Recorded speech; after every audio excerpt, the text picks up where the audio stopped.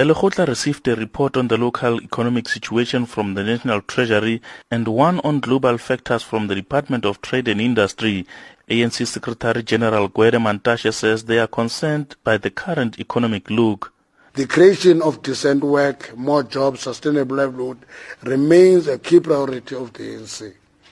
While accepting the challenging emanating from the depressed global economic climate, the pressure on emerging markets and sluggish economic growth, bold actions are expected from the government to grow the economy inclusively, avert the possibility of a credit rating downgrade, and create an enabling environment for more jobs, decent work, sustainable livelihood.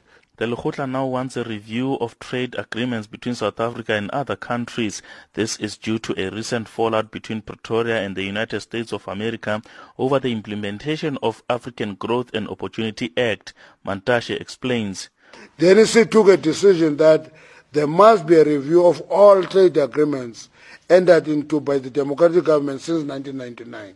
The review must assess socio-economic impact and the extent to which the agreement advances South Africa's economic interest.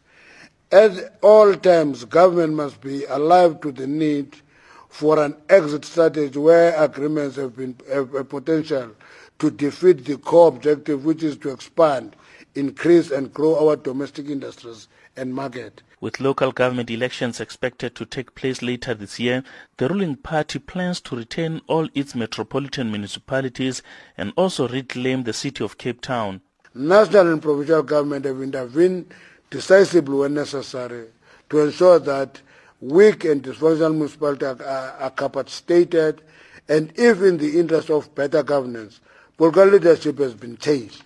Our efforts in the coming year must be on consolidating the gains of the Back to Basics program and creating thriving and sustainable local economies, and the ANC is confident of retaining all metropolitan municipalities we currently govern and will be fighting to win the city of Cape Town back.